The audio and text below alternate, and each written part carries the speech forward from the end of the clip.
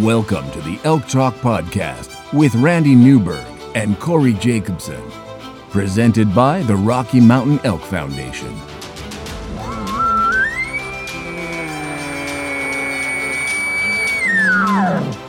The goal is, what little you and I know about elk hunting, we share with people. I've got an elk building. It's like 120 yards away. What do I do? First off, the thought would never cross my mind when an elk's being 120 yards away to call anybody on a cell phone. All elk? All the time? Only elk? Only elk. Well, it's us having conversations. So we usually go down some rabbit holes, but If you hunt with Corey Jacobson, you will find the landscape is full of rabbit holes. We're just going to make this up as we go. and you look at it like, oh, that's a target-rich environment. But if you're trying to single one out, a solo target there is much easier to go into than a big group. We record everything, so there's no BSing, no lying, no faking it with us. Did we hit the record I button? thought I forgot to hit the record button. If you want to know something about elk hunting, this probably isn't the podcast to listen to. Should we give them a list of all the other podcasts where they might learn something?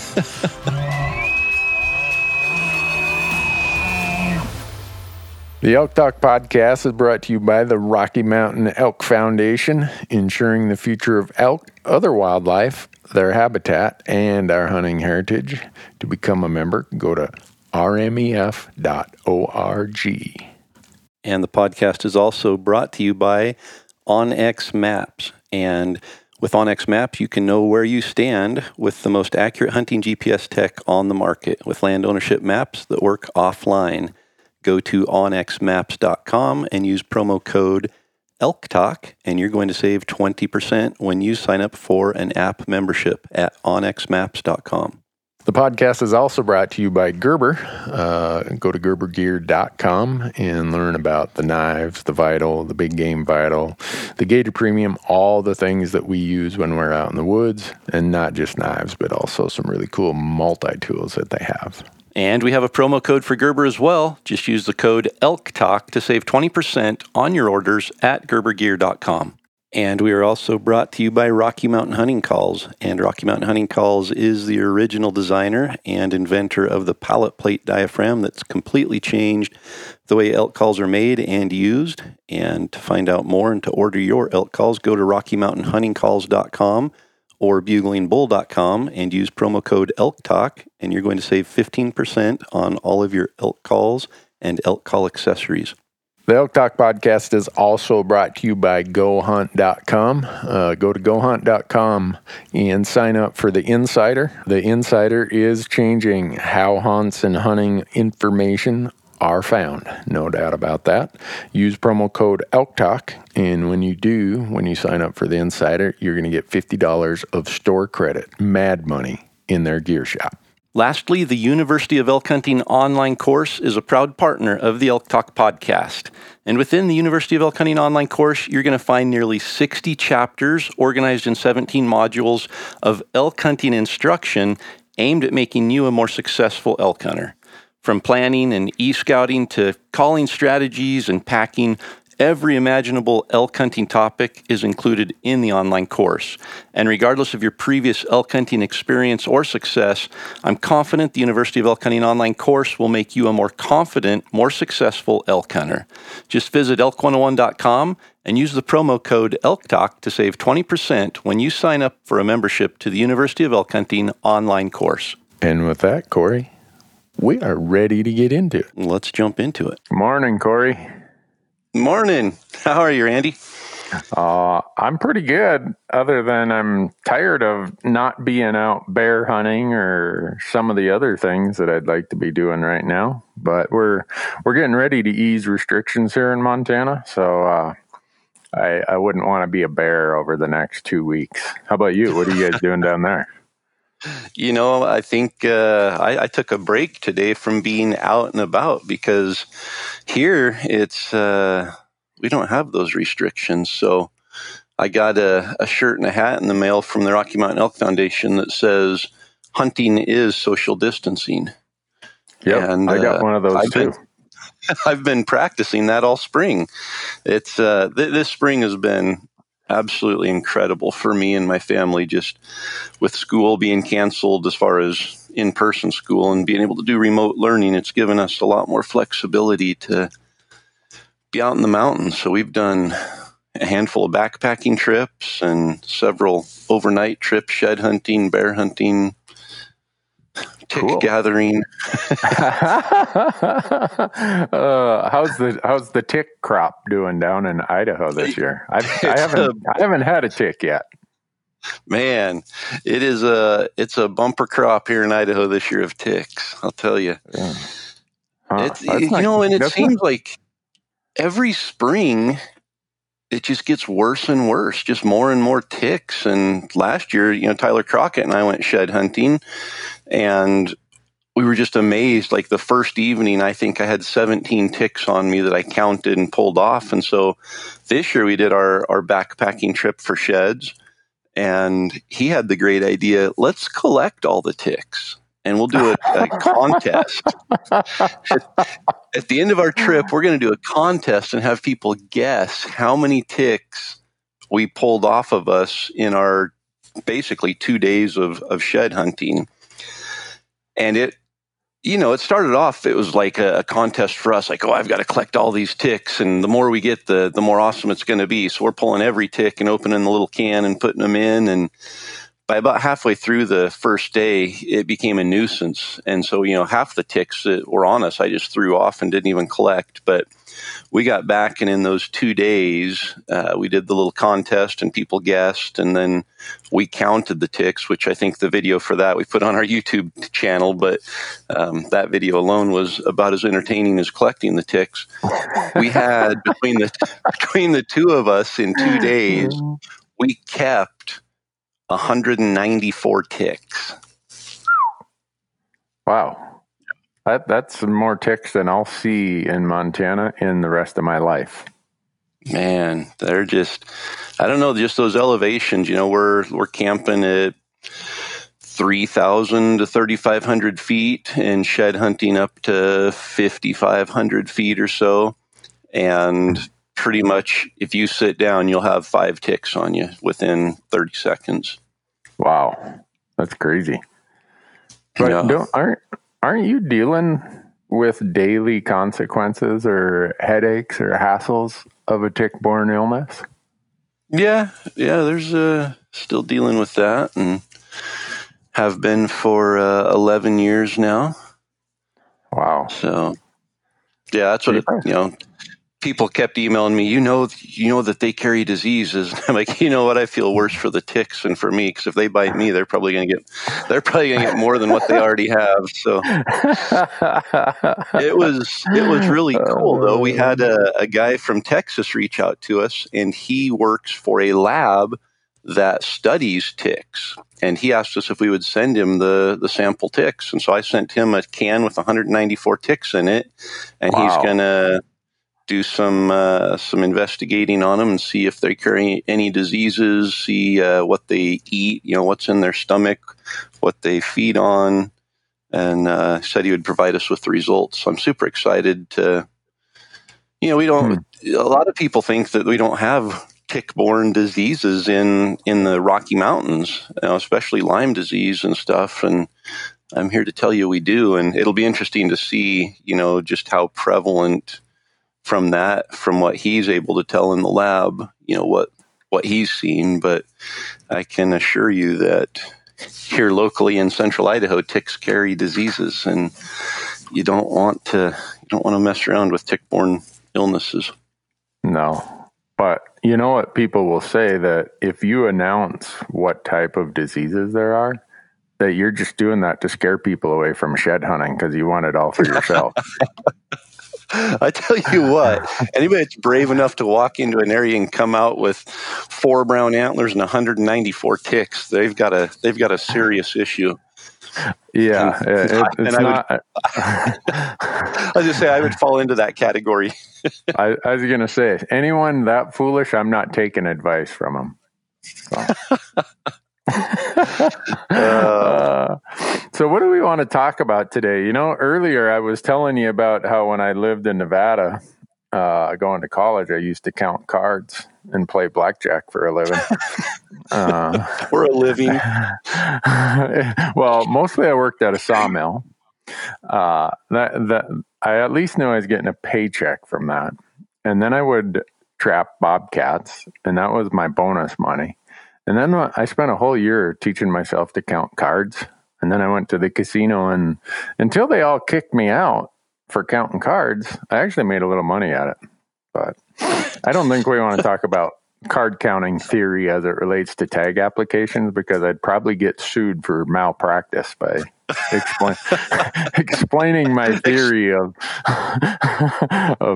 how card counting is in some respects the equivalent of applying for Western tags. I was going to say you'd get in trouble for explaining your theory or exploiting the state tag lotteries. So one or the other. But yeah, you know what we should talk about to start with? What? The Rocky Mountain Elk Foundation has been working with us. You and I reached out to them and said, hey, we know the last couple months have been tough for all the conservation groups. How can we help? And they said, funny you should ask. And so what Corey and I found out is that the Elk Foundation is getting ready to start a new membership program called the Annual Sportsman's Membership. And as part of that, they said, would you guys kind of launch this for us on your Elk Talk podcast? And Corey and I said, yeah, what's the gig? And I think I might have raised my hand when they said, you guys want to pitch in? And I said, yeah, we'll pay $20 of every membership. And thanks a lot, Randy. Yeah. And there was kind of silence on the other end of the phone. And they're like, really? I'm like, yeah, let me run that by Corey, though. And then you called me a cheapskate for only offering $20 to the first 100. I know. So, I'm sorry. Yeah, I think we ended up bumping it up, didn't we, to $20 for the first 500? Yeah. So here's how it works, folks. If you want to support the Elk Foundation and all the great work they do, they're calling it the Annual Sportsman's Membership, and it's a trial membership level. It's a little higher than the just annual membership, but a portion of your dues are going to go specifically to open and improve hunting access on public lands. So that delta that you pay to bump up to a little higher rate is going to go help the Elk Foundation do more of their great work for hunting access. And what you get is, well, first of all, they get the first 500 people get a $20 discount, and you and I get the bill for it. I just did the math on that. Yeah. I didn't. You're an accountant. You're supposed to do the math on that. Yeah, I did the math on it just now. But, oh well. What else would we spend that money on? So for your net $80 membership, you get a $40 Gerber Vital knife. You get in the drawing. Here's the other thing I didn't know, Corey, till they sent this to me, is you're in the prize pool of prizes that they're giving away from Gerber, Elk 101, and others. Oh, I thought you said I was in the prize pool. They were giving me away. So there's been a lot of people trying to get rid of me for a long time, and none of them have tried doing it through a giveaway. But so no, you're donating some prizes, I hear. We are, and so they get in those drawings, and then you get your annual Bugle magazine subscription, which is every other month. So you get 6 issues of that, and then the Elk Foundation is starting these programs where they're giving their members exclusive discounts on gear and other stuff from their sponsors. So you're going to get in on that. And if you're one of those people, without nerding out as the CPA here, if you're one of those people who itemize your deductions, you might be able to get a tax deduction for it. Oh, and there's a new law that just passed with the whole COVID thing, that the first $300 of your charitable donations are deductible whether you itemize or not. So, wow. So I mean, that was a long list. That's a pretty long list for $80. Well, yeah. Would be $100, but it's $80 if you're one of the first 500. Yep. Go to the special URL, right? There's a unique URL they can go to get that. Yep. It's pretty easy.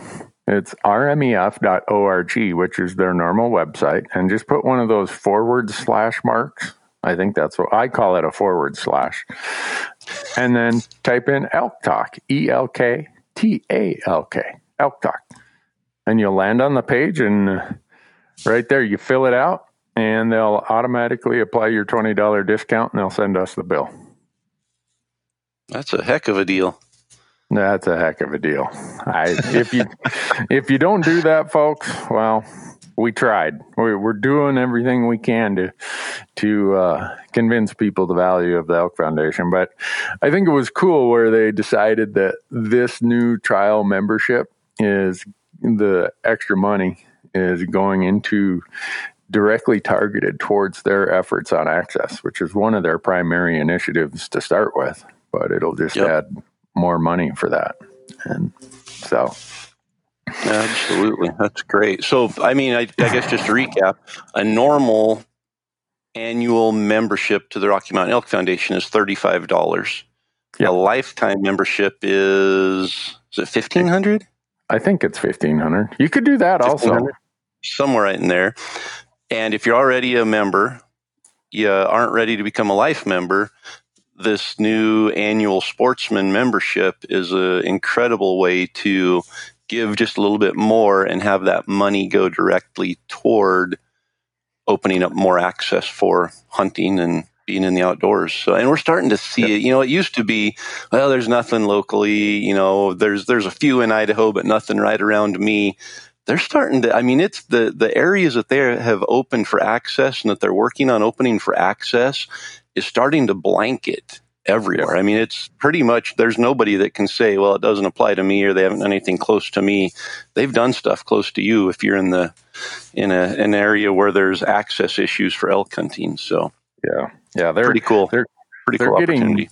Every year they do more and more of these, and they're getting close to being at 1 million acres of new or improved hunting access. Which 1 million acres is a lot of ground. Oh man. Yeah, I couldn't imagine how many ticks would live on 1 million acres in Idaho. Sounds like you just challenged yourself to go find out. Like if I did I don't know what they'd call that, but if I could extrapolate based on how many acres I shed hunted and how many ticks I found, it would be we would be up there, a very high number.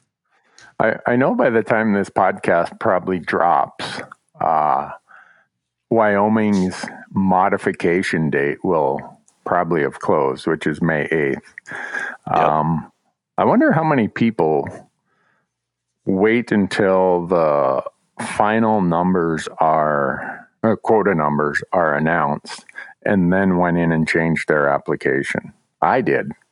I kind of just, they had a deadline of January 31st. So I just went in and applied for something and said, I'll change it later. Well, when they came out with the new quotas, new dates, new numbers, I went in and changed mine to reflect the current information rather than last year's information. And did it change much? No, the elk stuff didn't change that much. A few changes in season dates, so slightly moving this way or that way. But Nevada really changed a lot when the numbers came out. So in Nevada, you were allowed to go in and modify until May 4th, I believe, which has already passed. Well, they announced their numbers like April 25th or something. They finalized their quotas. I went in and changed other than my sheep application, I changed everything for elk, for deer, and for antelope based on that. Wow.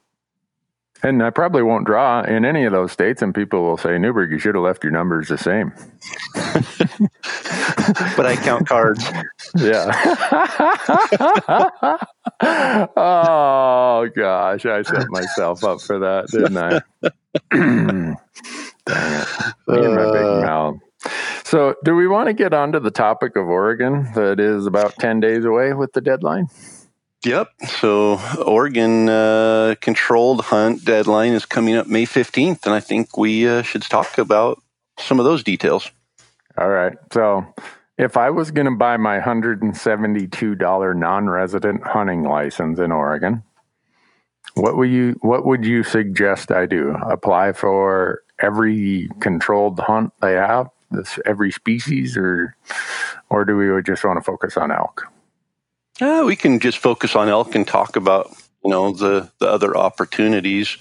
Okay. So you mentioned you have to buy the license, and just to apply for a controlled hunt, you have to have the license, and you get a preference point in Oregon if you don't draw. Preference, and that license, not bonus. Correct. Preference. Okay. Correct. Preference. So just a quick overview, because I know it gets confusing, but a preference point means that those tags are awarded to those who have the most points. So if you have the most points, you are guaranteed the tags that are allocated unless there are more people with that high level of points. So if it takes there's 2 people with 10 points and nobody above that, and there's 4 tags, those 2 people will be guaranteed those tags, and then they'll move down to the next point level.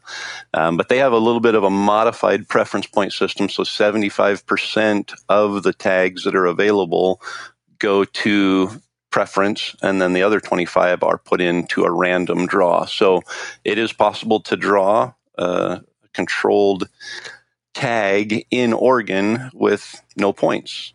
Huh. But I didn't know there's some caveats to be aware of. Okay. This sounds like the tax code. Yeah. Well, here's the general rule, but here's all the exceptions. Exactly. Here's the fine print that you might not have read.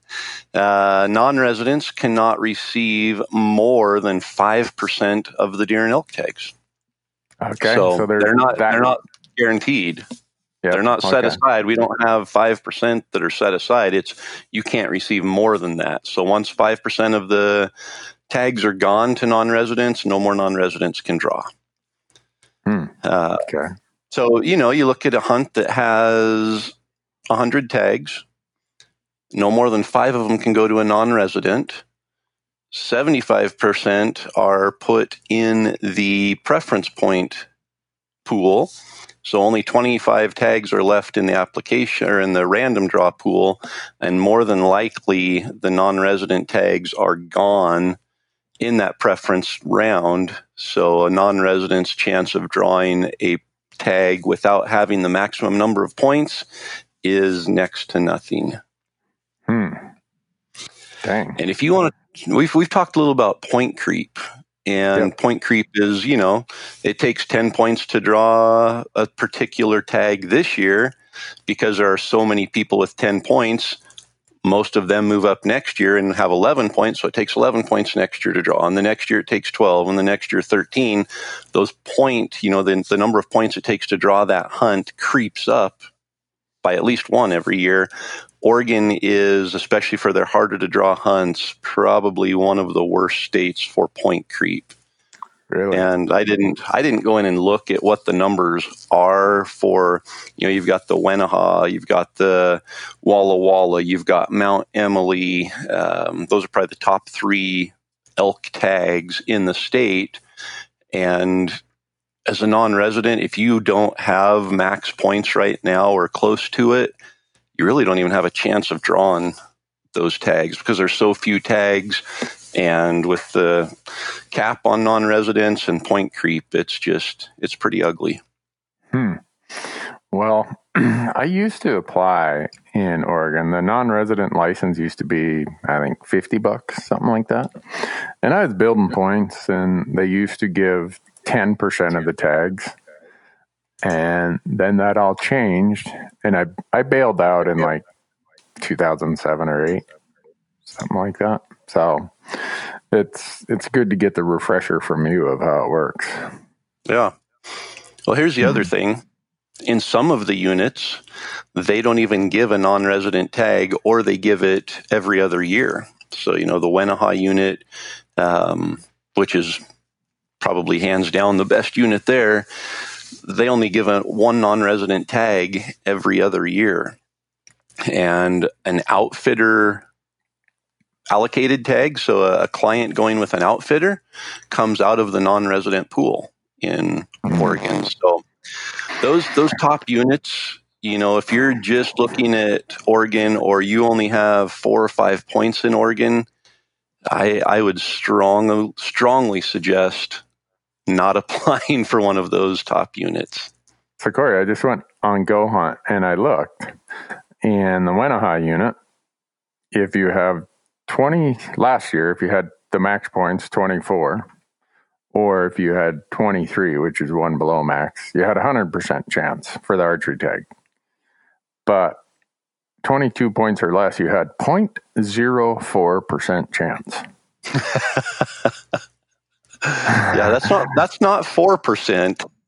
No. And that's not 0.4%. That's 0.04%. Yeah. Crazy. Yeah, and if you look at, we talked about Walla Walla, max points, you have a 0% chance of drawing. Why is that? Because there was no non-resident tag? Evidently, yeah. And then Mount Emily, which, Mount Emily used to be one that you look at and say, I'm going to draw that with 8 points as a non-resident. I would say even 10 years ago, Mount Emily was attainable. You looking at it, it was like, I'm going to start putting in and draw Mount Emily someday. Well, with 20 points right now for a non-resident, you have a 0.05% chance of drawing. You have to have 21 points right now to draw Mount Emily. And like I said, point creep every year. You basically, if you aren't sitting on 18 points or more, you probably aren't going to draw Mount Emily. So does Oregon let you just buy a point and not apply?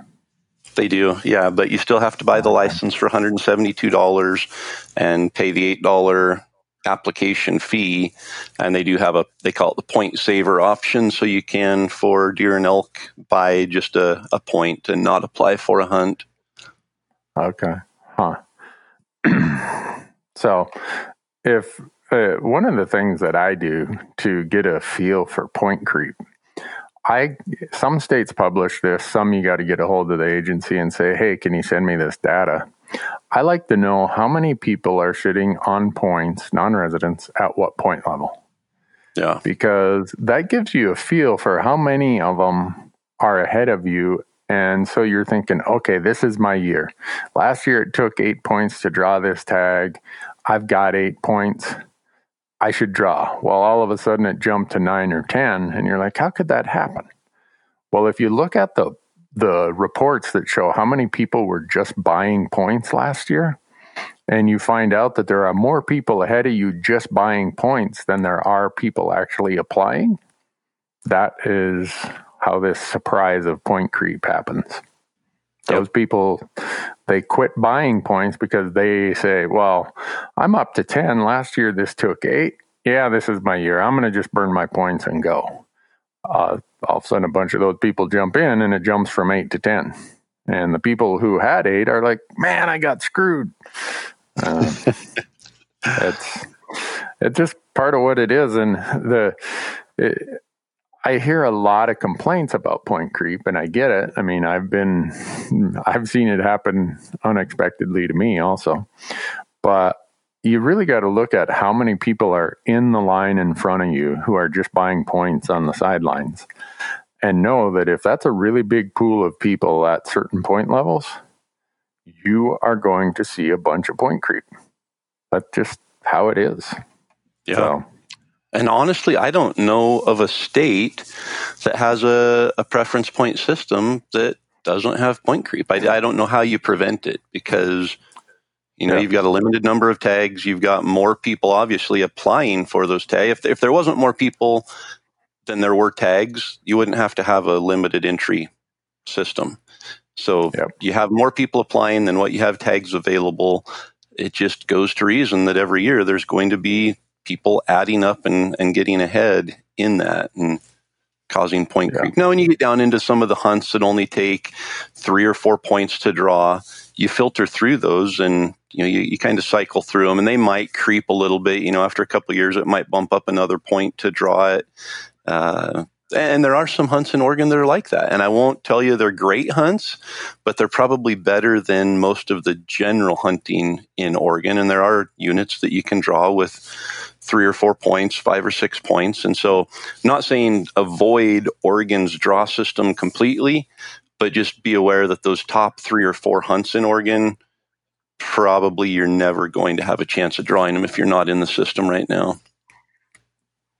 So a lot of those limited entry tags are for Rocky Mountain elk because Oregon is one of those states that have both Rockies and Roosevelts. Are there any limited entry draws for the Roosevelt elk? There are. Yeah. There's a handful.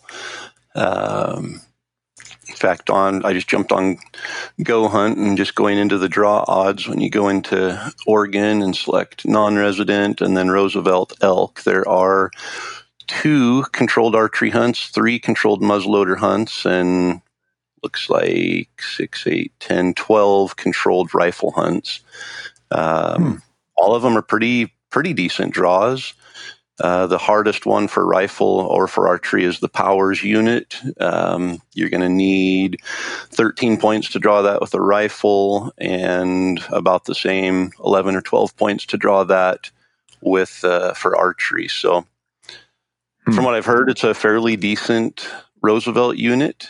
But with all that being said, with all of these controlled hunts, Oregon has one of the biggest areas to be able to hunt over the counter too for elk. So it's definitely popular, especially for residents. There is a lot of pressure in a lot of places, but there's also some areas where it's steep and rugged and you can get away from people. And I think Oregon has the second highest population of elk. If I remember correctly, they're at least right up there, second or third behind Colorado. Yeah.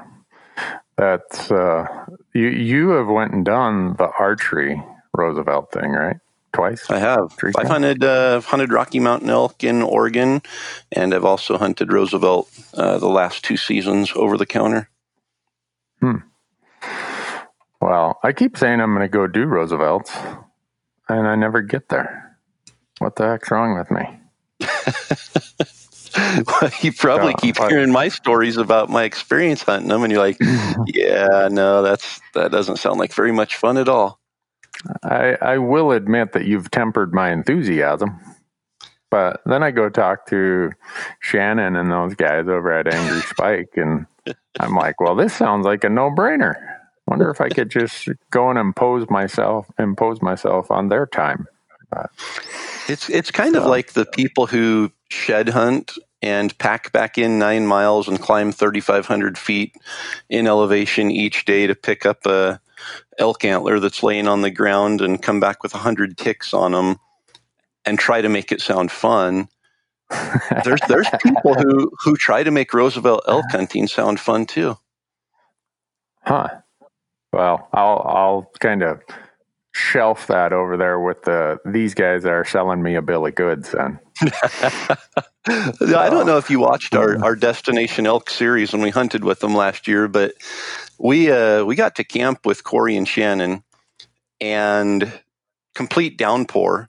And we're standing there going, oh, this is going to really not be fun, but we've got gear for it and we're going to go out and get wet. And they've got this whole camper set up with awnings and rain shelters set up. And they start talking like, yeah, there's no need to really get up early for hunting Roosevelt elk. We can get up around 7:30 or 8. And they brought a cook.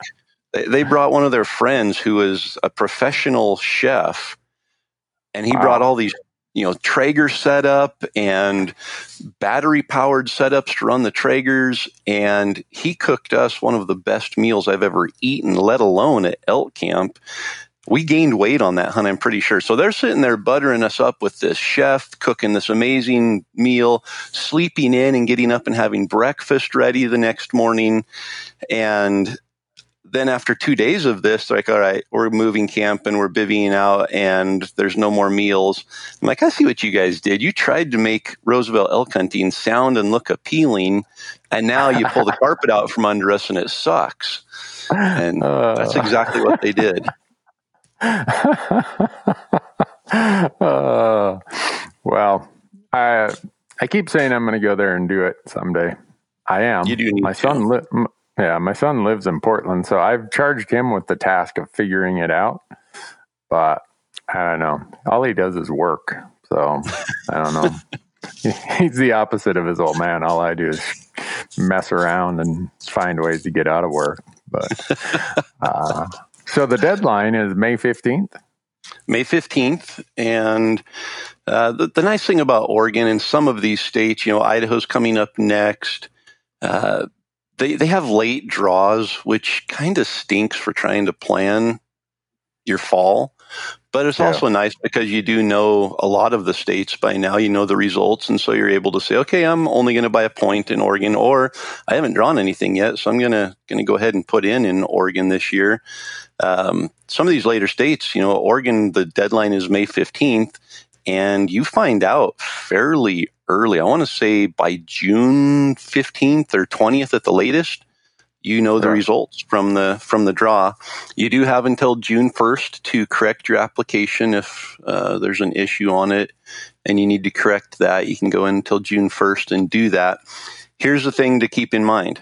If you draw a hunt, you have to purchase your tag, your elk tag, and that costs you another $588, which, is pretty in line with most states. You're going to be $750 or so into it with your license and tag, but you have to purchase that tag before the first day of your hunt. And so I think it's August 28th this year that the season opens in Oregon. You have to have your tag purchased before that date. If you don't, you have to go to one of the designated Oregon Fish and Game Department offices to buy that tag. And if it happens to be on a Saturday, they probably are going to happen to not be open. And you might have to sit in Oregon for a couple days waiting for an office to open so you can go in there and sign an affidavit saying you haven't hunted and all of that and get your tag. So you can't just go to, D&B Supply or wherever and pick up your tag if the season is open. And I know that. I talk about it every year. And last year we went to leave for Oregon after the season was opened. And I thought I'll just stop and pick up my tag like we did the time before when we went the day before season, and realized, no, you can't get your tag now. You have to go to the field office. Unfortunately, it was middle of the week, I think Wednesday, and there was an office open. So we just had to drive a few miles out of our way and pick that up. But keep that in mind. You do have to pick up your tag and purchase it before the season opens, unless you want to potentially be possibly very inconvenienced. Dang, that would not be a good thing to find out at the last minute. No. If you apply in the controlled hunt, you don't draw, and you say, well, I'm going to go get my money's worth out of this license. Is there a deadline of when you can buy the over-the-counter stuff, or can you just buy that when you get there? It's the same. Over-the-counter is the same. You have to have it purchased by the day before the season opens. So. Okay. I may have said season opens on the 28th. I think the 28th is the last day to buy the tag. The 29th, I think, is the first day of the season this year. So it's the same for a controlled hunt or over the counter. You have to have that tag purchased before the season opens. Wow.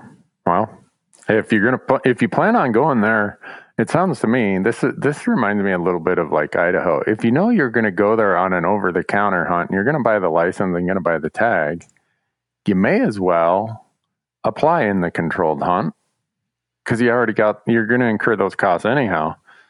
So put your name in the hat and see if you luck out and get one of the controlled hunts. Yeah, just keep in mind for a non-resident, your chances of lucking out are not good. But for me, where we're hunting, the Roosevelt elk, I do have the bug a little bit there. It's more of a chip on my shoulder now than a true enjoyment of the hunt.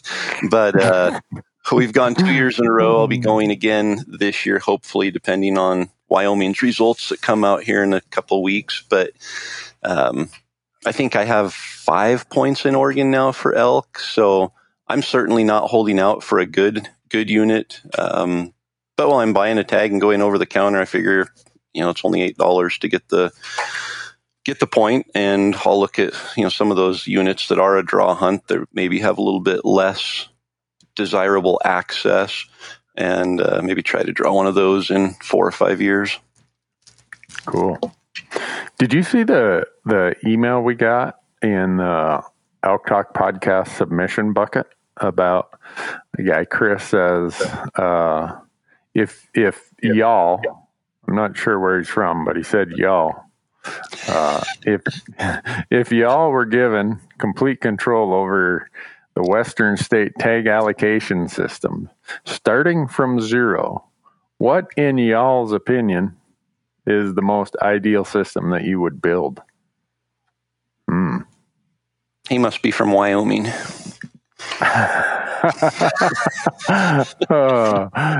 they don't have a system for residents. No, where they say y'all. Oh, right. Yeah, sure.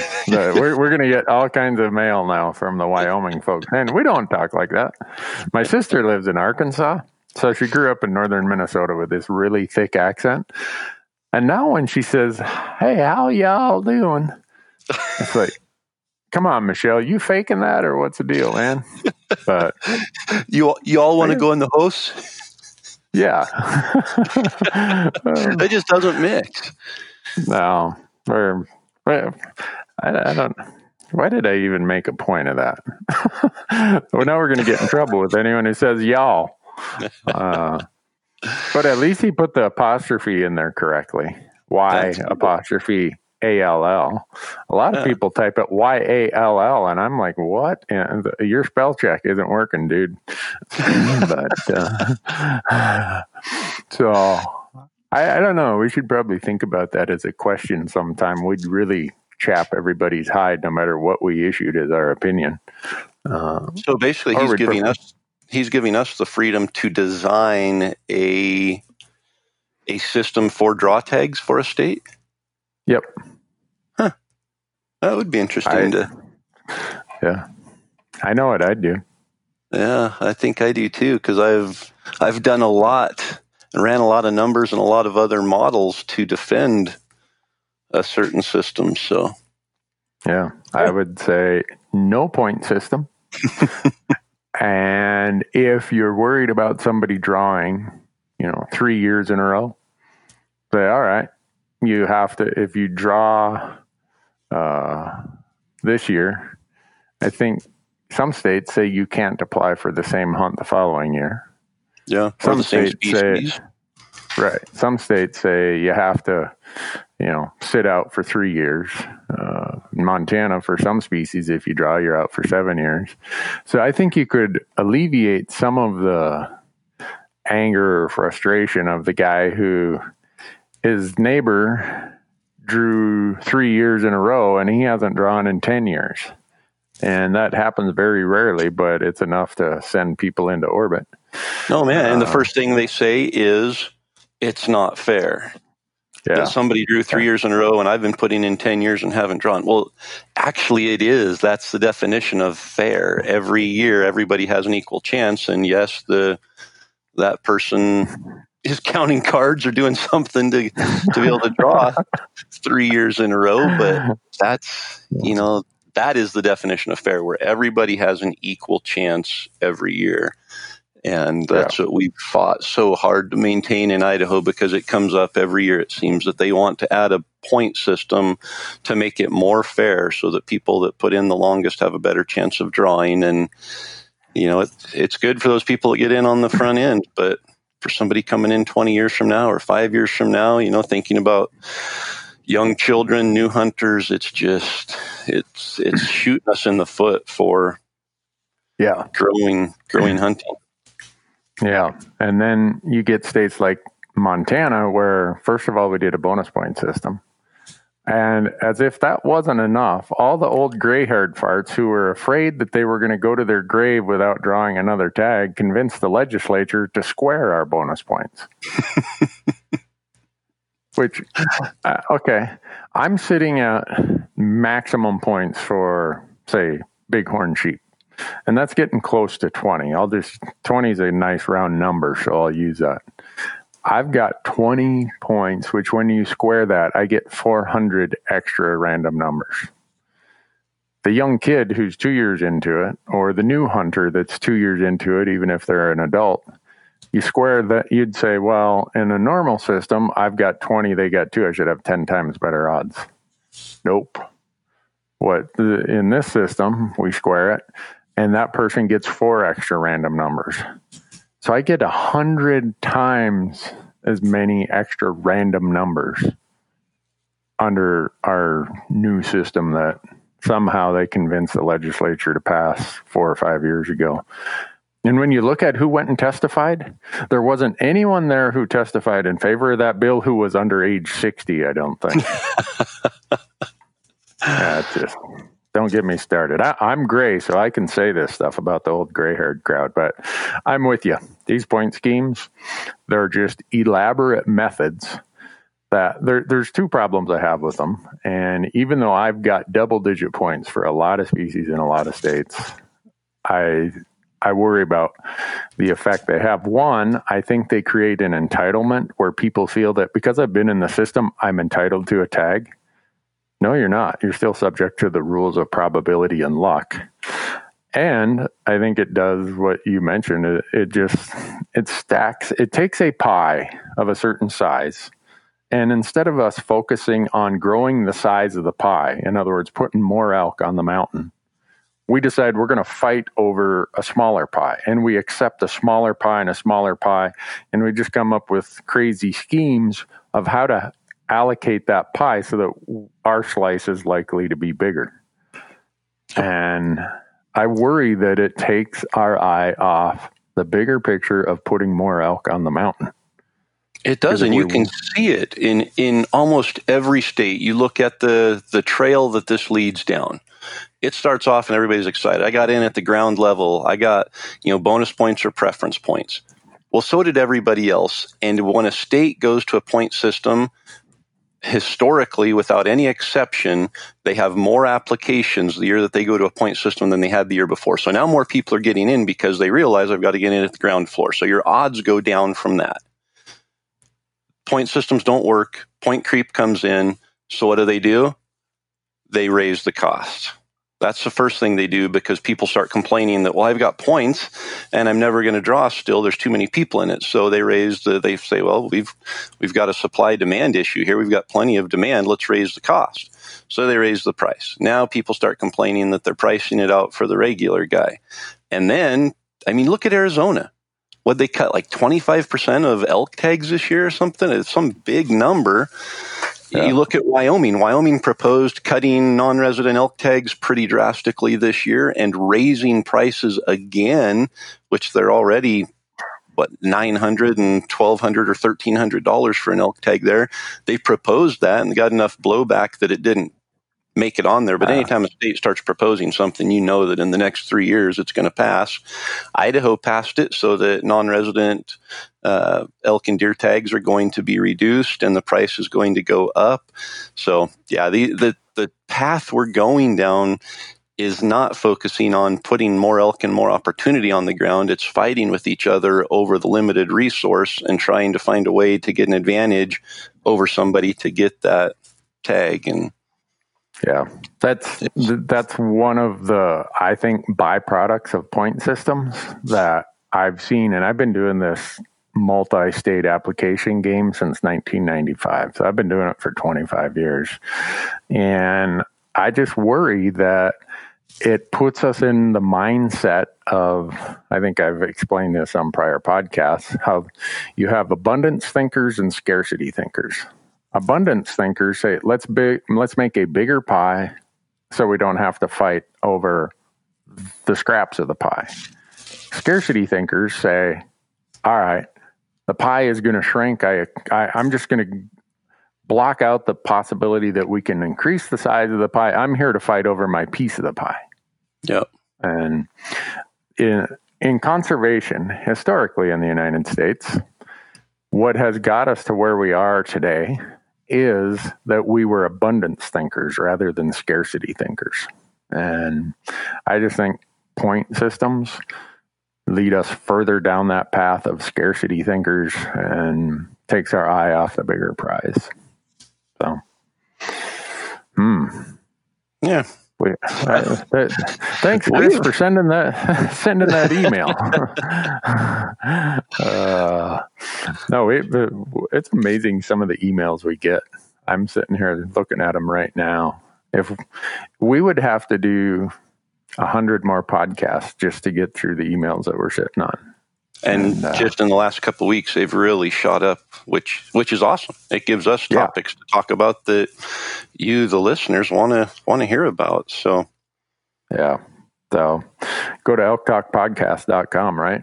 Yep, and just go to the contact tab and send us an email. We see every email that comes in, and we love to pick out some of these controversial topics to talk about and share our opinions on them. And, I think there is, and I actually presented some models on point systems that for some of the higher odd hunts, 20 to 30% or higher odds of drawing, a point system can work.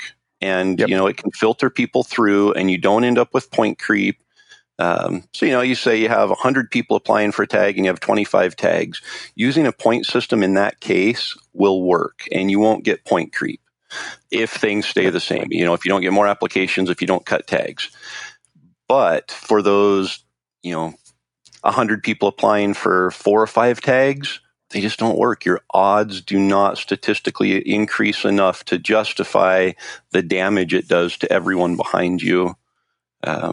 It doesn't make sense. And people just don't look at the numbers. They think a point system, they hear that and they automatically think, I get in at the ground level and I can draw the best tag in the state and kill a 400-inch bull. And that's just, it's not reality. No. And it doesn't work. It creates false expectations in my mind.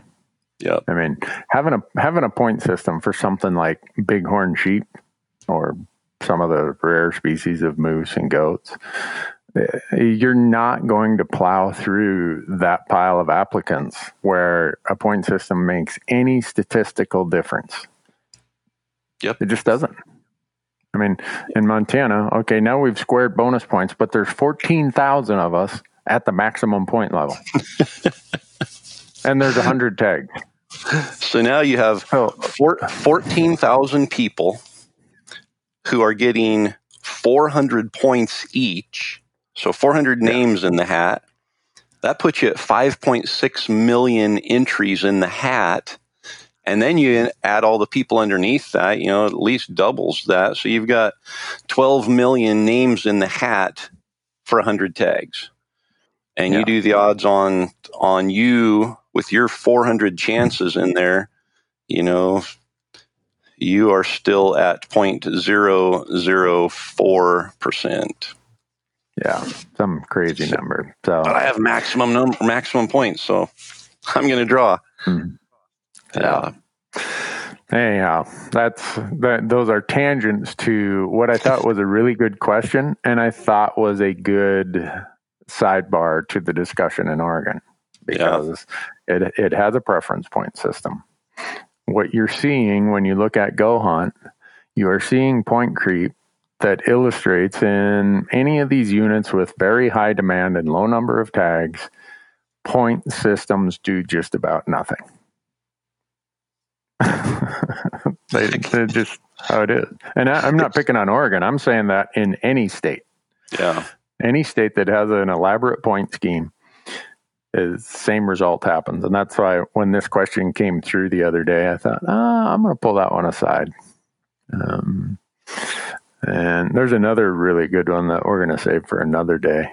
because we will lose all of our listeners will get mad, and we'll lose them all when we jump into that topic. Oh man, now you've got me nervous. I know. What's the first thing that happens when draw results start coming out? What's the number one complaint from non-residents? Something to the effect of, that's all public land. How can you restrict me to 10%? Right? Yeah. How can you restrict non-residents to 5% or 10%? That's all public land. Blah, blah, blah, blah, blah. Yep. So there's a history of how that unfolded and how it got there. And another tangent on that I saw Missouri is having an elk hunt for the first time this year. Yep, thanks to cool. Restoration and conservation efforts in that state. And if you're a non-resident, you don't get to apply. Yep. Same in South Dakota. Yep. So yeah, we can talk about that on another podcast. And I mean, I think I don't think people get mad at us. I think it'll just make them mad overall, similar to what we are. I mean, I don't like to be restricted in anything I do, but you have to do that, and there's reasons for it. So we can get into that another time.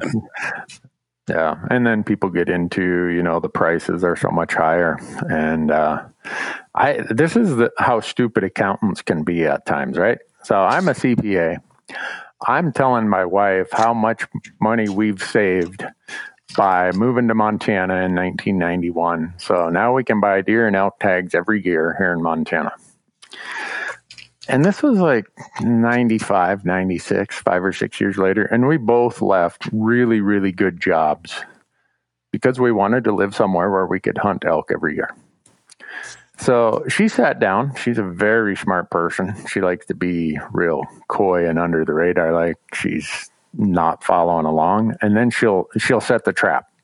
So she draws this graph and she says, Randy, based on what pay cuts we took when we got here, and assuming our compensation in both places grew at the rate of inflation, here's how much money we would have been making if we would have stayed where we were. Here's what little we're making here relative to that. And she said, your resident elk tag just cost you $25,000. I hope you're happy. I kind of grabbed my stuff and went outside and mowed the grass. Damn. I need to come to the table with a better argument next time, I guess. So. But what that pointed out to me is it's pretty simple and easy to say, oh, the prices are different this way or that way, resident, non-resident. And there's laws and reasons why it is. And I think everybody agrees that residents should be given some lower price compared to non-residents. There's always the argument of what should that ratio be. But in the case of a lot of people who live in the Rocky Mountain states, they could move to larger areas and make a much higher standard of living financially. Yeah. But they want to live where they can get an elk tag every year. And some people would say, oh, you don't live there just for that. I'm here to tell you I live in a Rocky Mountain state so I can get an elk tag every year. That is one of my primary reasons for why I walked away from a really good situation with a lot of potential and said, I'll go scratch it out in Montana. And I say this just to give non-residents maybe some perspective of how a resident sees it is, you know what? I made a huge financial sacrifice to live here and to be here engaged in the on-the-ground conservation work and the advocacy and everything else, and to get my resident elk tag. And so it's not as simple as the price difference to a lot of residents. A lot of residents say, yes, there is that price difference, but let's also factor into account the fact that I make $100,000 less or $30,000 less or $10,000 less than if I would move somewhere else. Yep. And so from just giving it the the Kim Newberg perspective when she wants to straighten her husband out and throw some cold water on his false arguments. There's a lot more cost that resident is incurring in terms of opportunity cost or otherwise than what is just the price difference between the tags. So now that I've planted that seed, I can't even imagine what our emails are going to be now. You guys are just saying that because you live in Montana and Idaho. No, I'm saying that because my wife brought it to my attention, and she's laid off it lately. But whenever I show her my hunting budget, she always says, well, that still doesn't take into account how much money we've left on the table when we moved here so you can hunt. But the thing she won't admit is she wanted to move here also.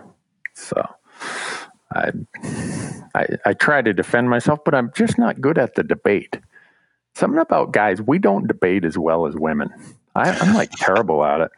I just grab my scratched out notes, roll them up in a ball, throw them in the trash, and go out in my shop and pout. I just lost another argument.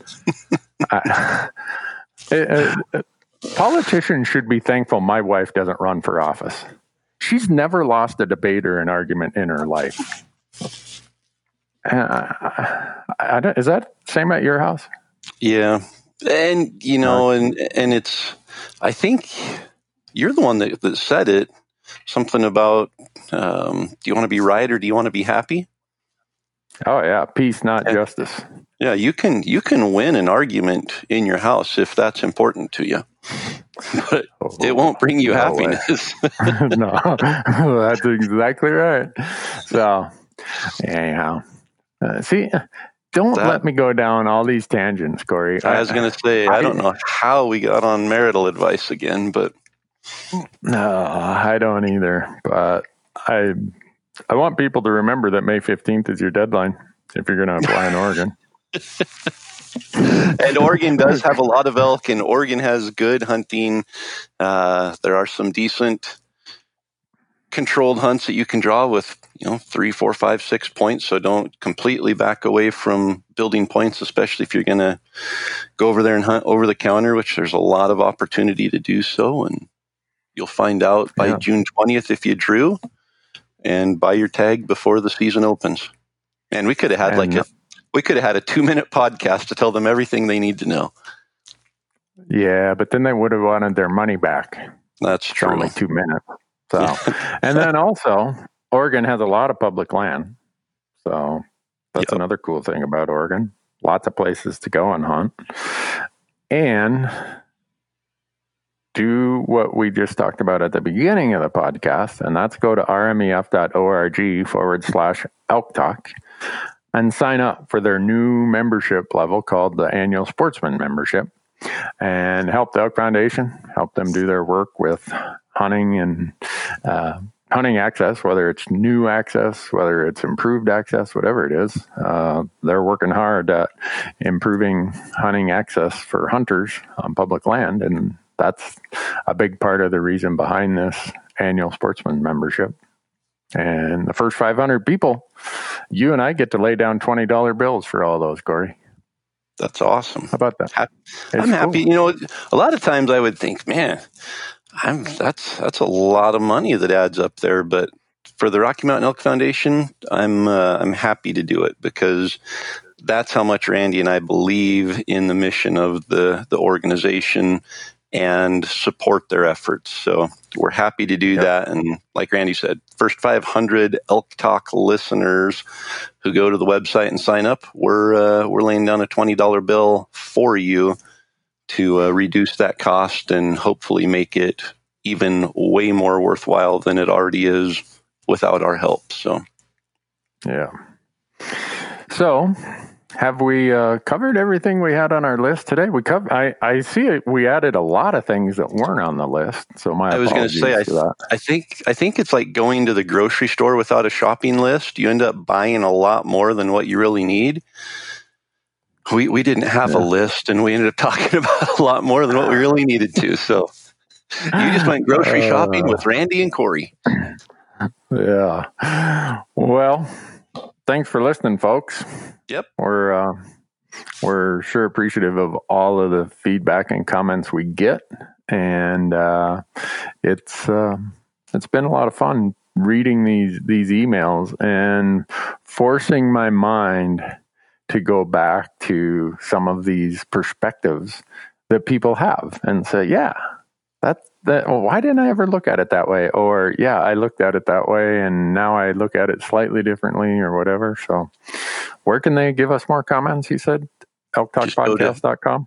That's it. Go to the website, click the contact tab at the top of the page, and fill out your name, your email address, and whatever your comment or question or concern is, and hit submit, and it comes right to Randy and I. We both get them and we both read them. So keep flooding our inbox. It gives us ideas and thoughts to be able to expand on, and gives us rabbit holes to be able to head down.